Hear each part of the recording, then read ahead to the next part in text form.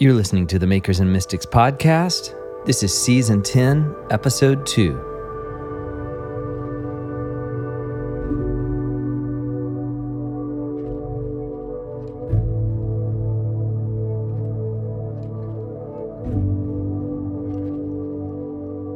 Curiosity is a core tenet of the creative life.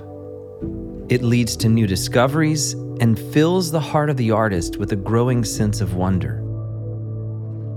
Curiosity can reveal a sense of calling and lead us to deeper understanding about ourselves and about the world we live in. But sometimes, a fear of the unknown clashes with our curiosity and suppresses our tendency to question and seek out new perspectives. Perhaps for some, our upbringing or childhood experiences taught us that it was dangerous to be curious. I mean, didn't curiosity kill the cat, right? But what if it was more dangerous in the long run to choose not to ask the hard questions or to play it safe and choose not to follow our curiosities? My guest today is author Lori Ferguson Wilbert. In our conversation, we discuss the importance of asking the hard questions and the necessity of cultivating a curious heart in both the creative space and in the spiritual. From the back cover of her book, A Curious Faith, she says, God created us to be curious. We innately wonder about the world, one another, ourselves, and our Creator. But fear of the unknown, cultural taboos, technology, or even church leaders can smother our curiosity. In today's episode, Lori shares her experiences on why embracing curiosity rather than certainty is a hallmark of authentic faith. Patrons of the podcast can enjoy an additional interview segment with Lori on the 6 stages of creativity. See the show notes of this episode or visit patreon.com/makersandmystics to gain access. This is my interview with author Lori Ferguson Wilbert.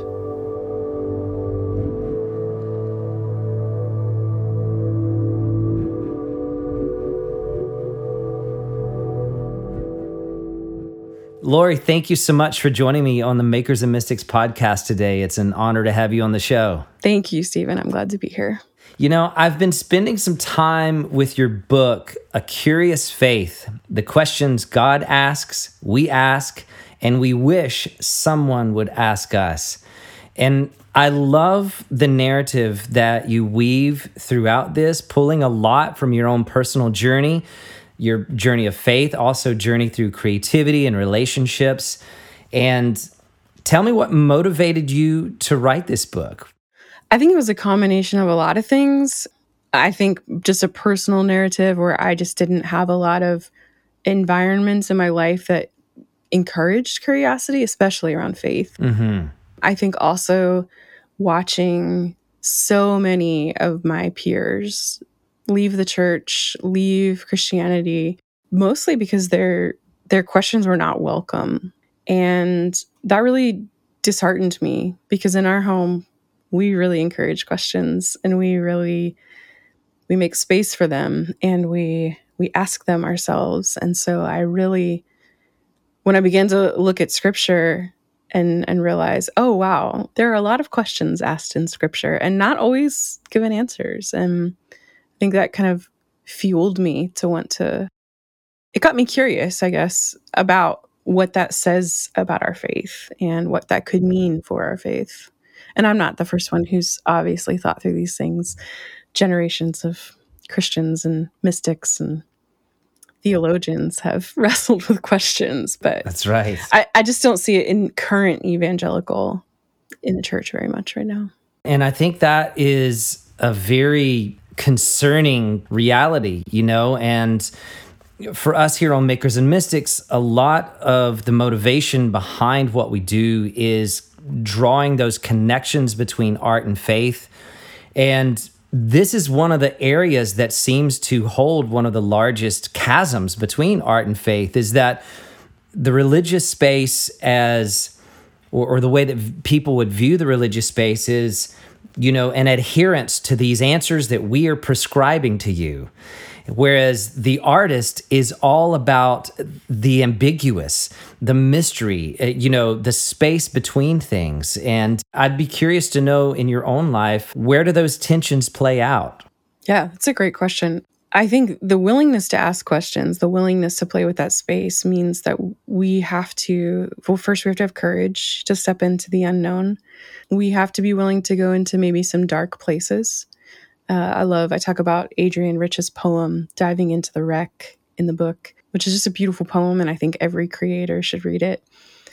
She says, the words are purposes, the words are maps. I love that. And I think that really you could say the art is a map in a sense. We're kind of finding our way to what we do not know. And really when I line that up against faith, what I think is that is faith. We live in a world where we try to control our lives from conception on. Before conception on, we are trying to control our lives, and because we're human and we're afraid and we want security. It's not a sin to want those things, but faith is saying, I don't know what's going to happen. And I think practicing curiosity about that instead of just saying that's bad or that's wrong or that's dangerous. What if you discover something miraculous in that space? Yes. Something beautiful. Yes. Something that what if you diving into the wreck?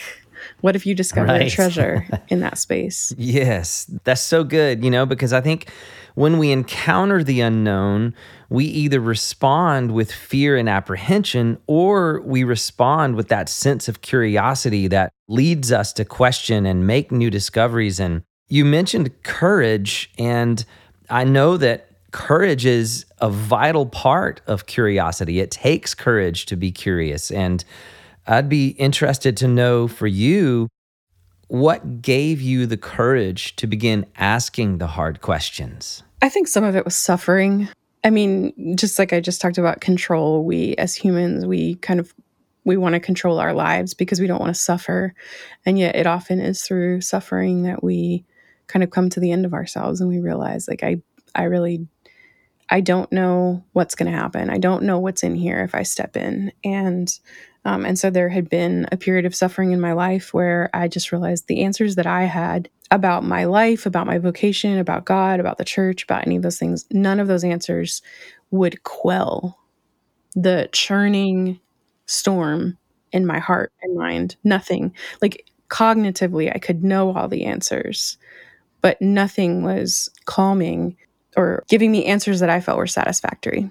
Mm-hmm. And so when I talk about courage, what I mean is, courage is doing something with fear. Sometimes we think of courage as like, oh, I'm going to stuff down my fear and do it anyway. No, courage is saying, acknowledging I have that fear and stepping toward it anyway. And that for me was, I would say, like a watershed moment where I realized I'm terrified. I don't know. It's not even actually for me. It wasn't even the answers that I might find about my vocation, about God, about the church that scared me. It was what was on the other side that was so scary to me. The unknown of what happens when I come through these questions. And so receiving the gift of courage and stepping into those questions without knowing if the bottom was going to fall out underneath me.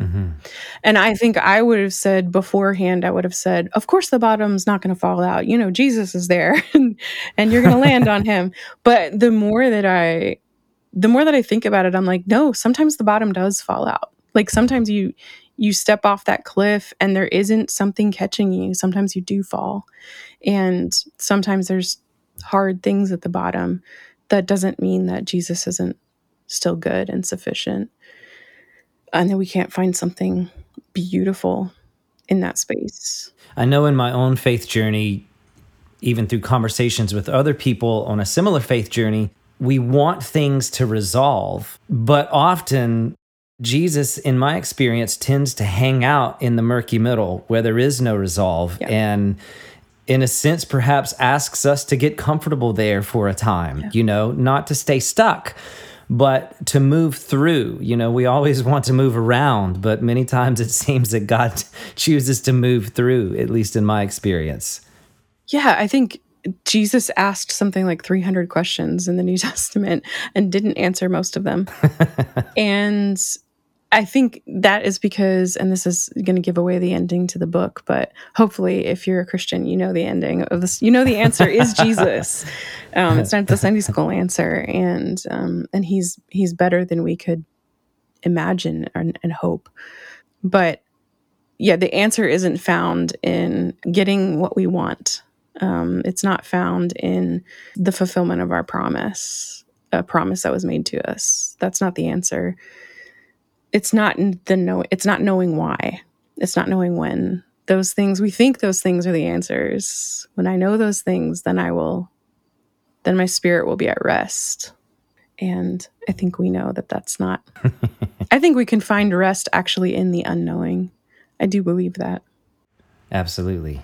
It reminds me suddenly I'm wearing my famous Wizard of Oz shirt here, so we can bring this in, but because that's one of my favorite fairy tales. But when the house is spinning around and around in the cyclone, that's when Dorothy falls asleep right in the eye of the storm. It's like all of this is going on around her. For some reason, that picture came to mind as you were saying that. Love that. I want to go here for a minute because you begin your book talking about a quote from one of my favorite poets and writers. Mine too. Yes, and we did an artist profile on Rilke a while back. If you haven't heard that, you can go listen to my take on some of his life. But you start with a quote from Rainer Maria Rilke, and I want to just read the quote and get you to riff on it a bit. But he says, "Be patient toward all that is unsolved in your heart, and try to love the questions themselves, like locked rooms and like books that are now written in a very foreign tongue. Do not now seek the answers which cannot be given you, because you would not be able to live them." And the point is to live everything. Live the questions now. Perhaps you will then gradually, without noticing it, live along some distant day into the answer. Oh, come on, Rilke. I mean, I hesitate to say it's the best because there's so much goodness from Rilke, but it really is.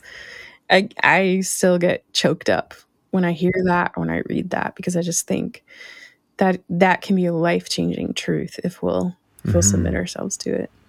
Yes, live the questions. How would you say that plays out in your life, or how did that play out in your life through the journey that you tell in your book, A Curious Faith? I mean, the way that it played out then, I think, is similar still to the way it plays out now. The journey that I outline kind of in A Curious Faith is sort of I called it a faith crisis. It's called deconstruction process now, or a renovation. Brian Zond calls it a renovation process. And so you can call it whatever you want. Basically, what I realized is that none of the answers were sufficient.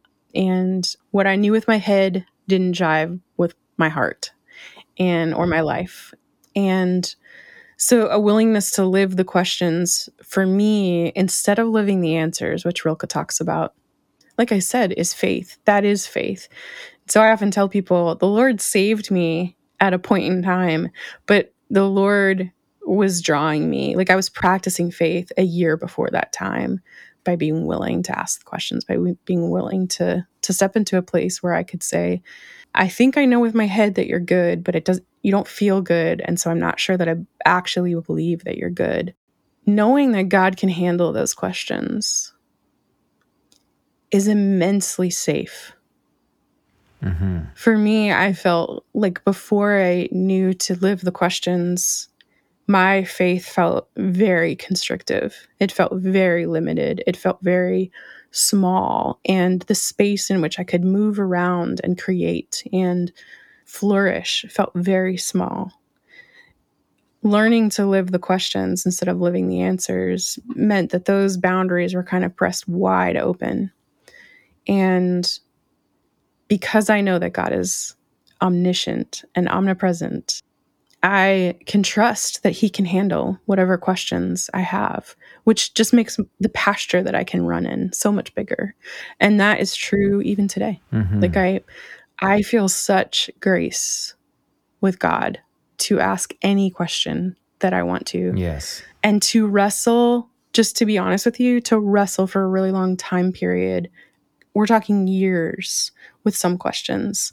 I don't feel any rush at all to come to an answer on things that might seem settled in a lot of people's minds. That's beautiful. And, there's such a patience in what you're saying. And I think that's countercultural to what, how we are taught to function. Many times we want the immediate, we want the now, but there's a patience and an endurance and a perseverance, all these things that the mystics talked about, all these things that we know to have immense spiritual value to them.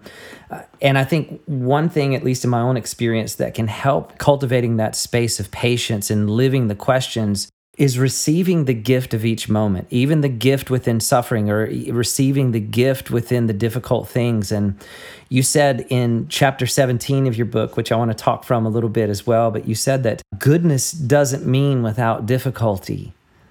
When you were talking about God and your own creative process. And let's hang out there for a minute. Talk to me about goodness and difficulty. There again are two polarities, but somehow we find reconciliation with them here. I mean, I think we find reconciliation with them in so many different parts of our lives. We find it in the gym when we're lifting something heavy, knowing this is hard. And yesterday I did barbell lifting for the first time. I usually do like the little weights. And and so lifting 90 pounds with a barbell it didn't hurt, but it wasn't easy. Yes. And yet I know that there's like something good in that, right? Yes. And so I think we see it in things like getting a massage. Perhaps it might be painful, but it's doing something good. We see it in chiropractic work. There's so many things, acupuncture, there's so many things that happen with our bodies in particular, where we can see that something that might feel a little bit uncomfortable, maybe a little bit painful, is also producing something good. But when it comes to our minds, when it comes to our hearts, we don't want to walk in those same tensions. We want there to be perfect resolution in our minds and perfect resolution in our hearts. It really helps me to look at my body, to look at the way my body has both carried me and failed me, and to look at the way that my body, I am at peace with my body or at war with my body. It helps me to think about those tensions, because the same thing needs to happen with my heart. The same thing needs to happen with my mind, my spirit, my soul, because that's how we grow.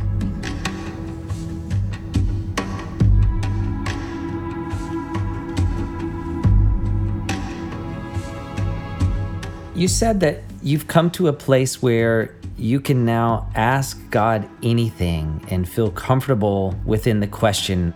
I'd love to hear more about how you arrived at the place where you felt, I can ask God anything and this is good. Yeah. In the book, I take Job, I think 38 and 39, and one whole chapter is just Job 38 and 39, which is a brilliant piece of poetry, and everyone should read it. Every artist, I think, should read it. But it's also just such a humbling piece of scripture. Where were you when I created, when I hung the moon? Where were you when I put the stars in the sky? He goes through the gestation of mammals and the intricacies of murmurations and all those things. Like, I need a God who is so much bigger. I can't understand him. Like, I really cannot fathom his bigness. I don't know if you've been watching the photos that have come out from the James Webb telescope, but every time I look at them, I just think, I can't, it's otherworldly almost, it's too much for my mind to comprehend. And that, in that space right there, in the acknowledgement that it's too much for my mind to comprehend, that's where I find my safety. That's where I find my security. Because admitting that and sitting with that says, I don't need to understand all the things. I don't need to have an answer for this like theological point that is dividing the church right now, or this area that is so challenging even in my own life. I don't need to have an answer for those things, because God is God over all of the universe. And so I know that might be a very like impractical answer, but I think I find it really helpful in those moments when I'm struggling to ask the question, to sit with some things that are too much for me to understand, like to watch a video of a murmuration, a starling murmuration, which just never fails to just astound me, or to look at photos from the telescope, or to, I mean, have you ever like found, I don't know, maybe this is a little morbid, but like found a dead butterfly and like really looked at their wings and like just, I mean, the microscopic intricacy of their wings. Yes. Absolutely. Things like that, they make me feel so safe to answer any question, or to ask any question that I need to ask.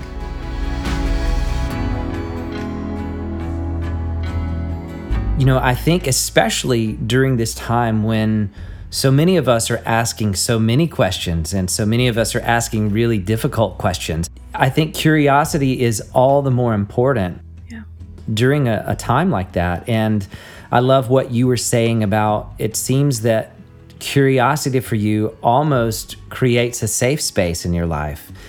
I'd love to know more about some of your practices of curiosity, some of the analyzing of the butterfly wings, if you'd share some of that with us. Yeah, so this isn't a practice, but it could be a practice that someone does to think through these practices.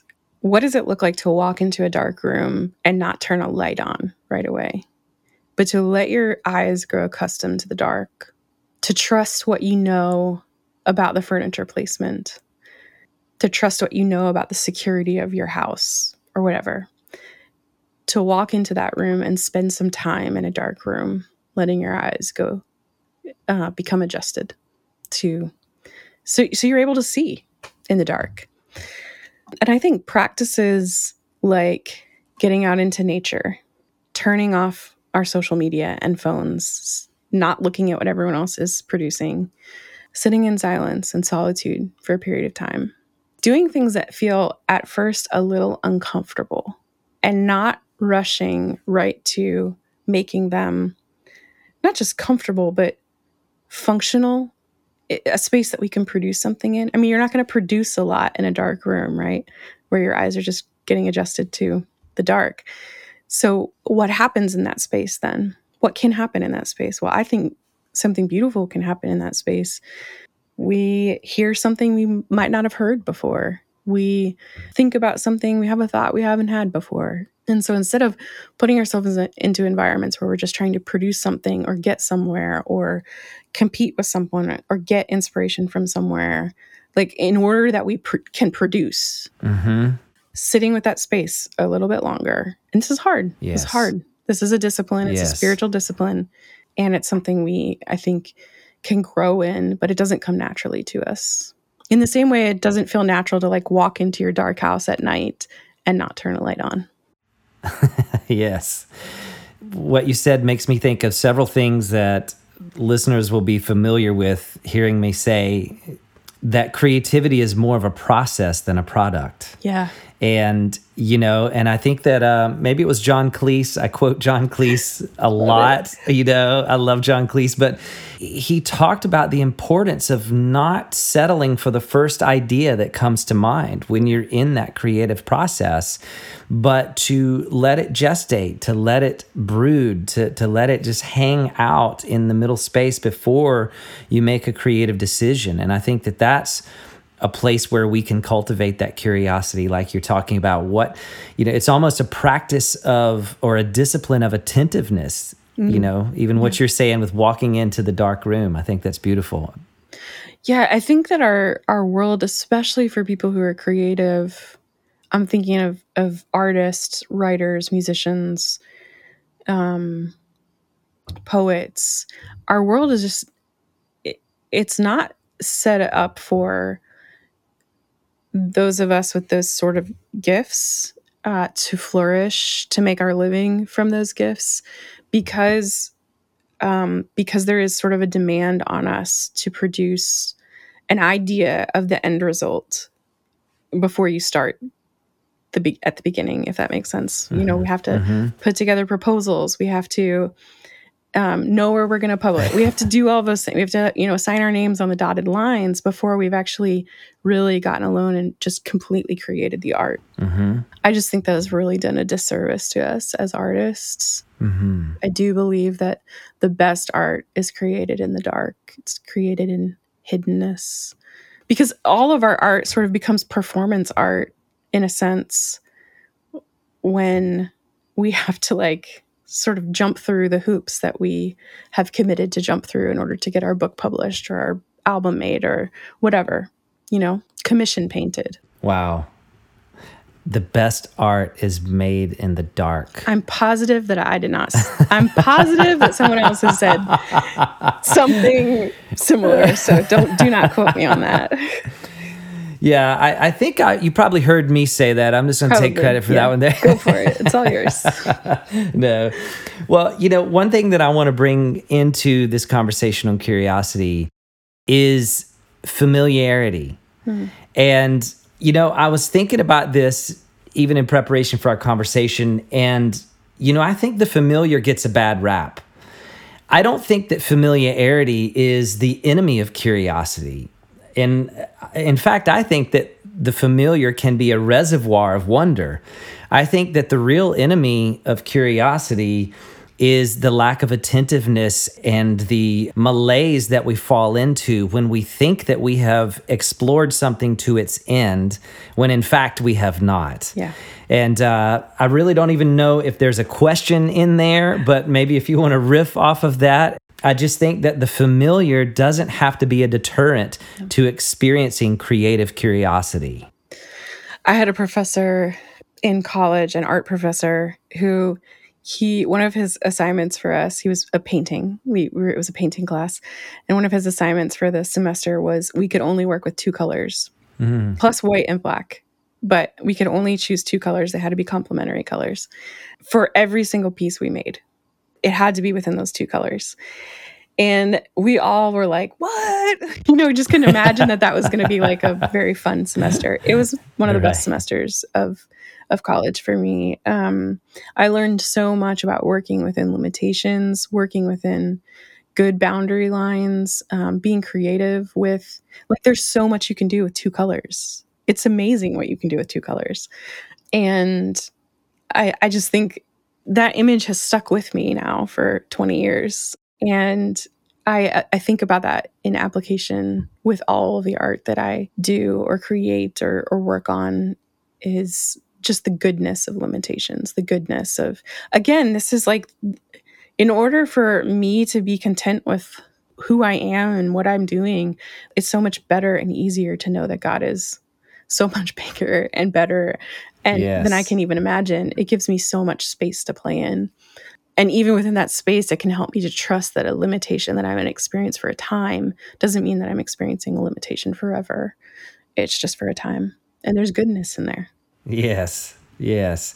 You know, we began our conversation primarily talking about curiosity in the deconstruction process, pulling from your own story, talking about curiosity as it relates to the faith journey. But then, of course, we naturally morphed into curiosity in the creative space. And I'm just thinking that the bridge between both of these, the faith experience and the creative experience, is approaching life with curiosity. And, you know, anytime that we feel like we've received all that there is to know, or perhaps that all of the answers have been provided and there's nowhere else for us to go, there's nothing else for us to explore or to contribute, that's really when we begin to atrophy. That's really when we begin to die.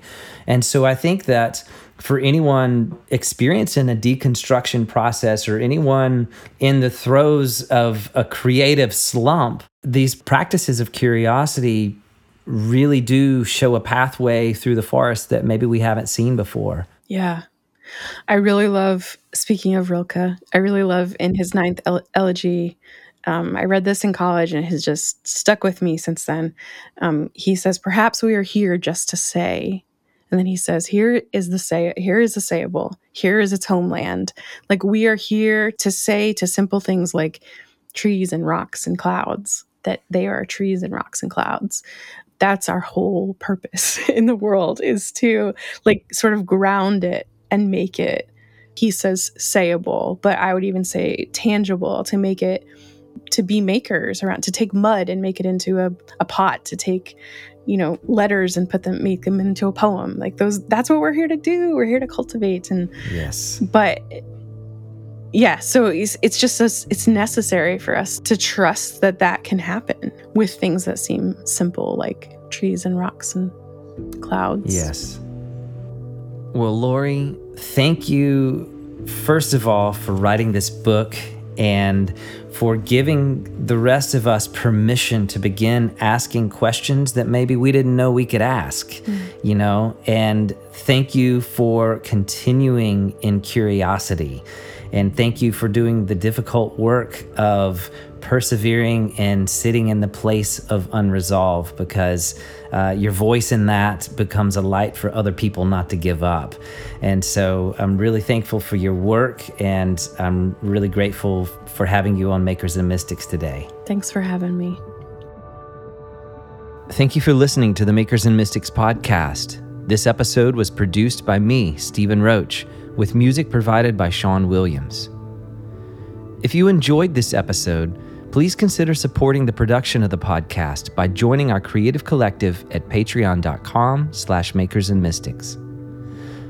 For as little as $10 per month, you can help me continue to cultivate these conversations on art, faith, and culture. Patrons of the podcast gain access to exclusive content, our bi-monthly book clubs, and private Facebook group where we journey together through the topics of the show. And as always, we'll see you again next week. And in the meantime, keep creating. The world needs your art.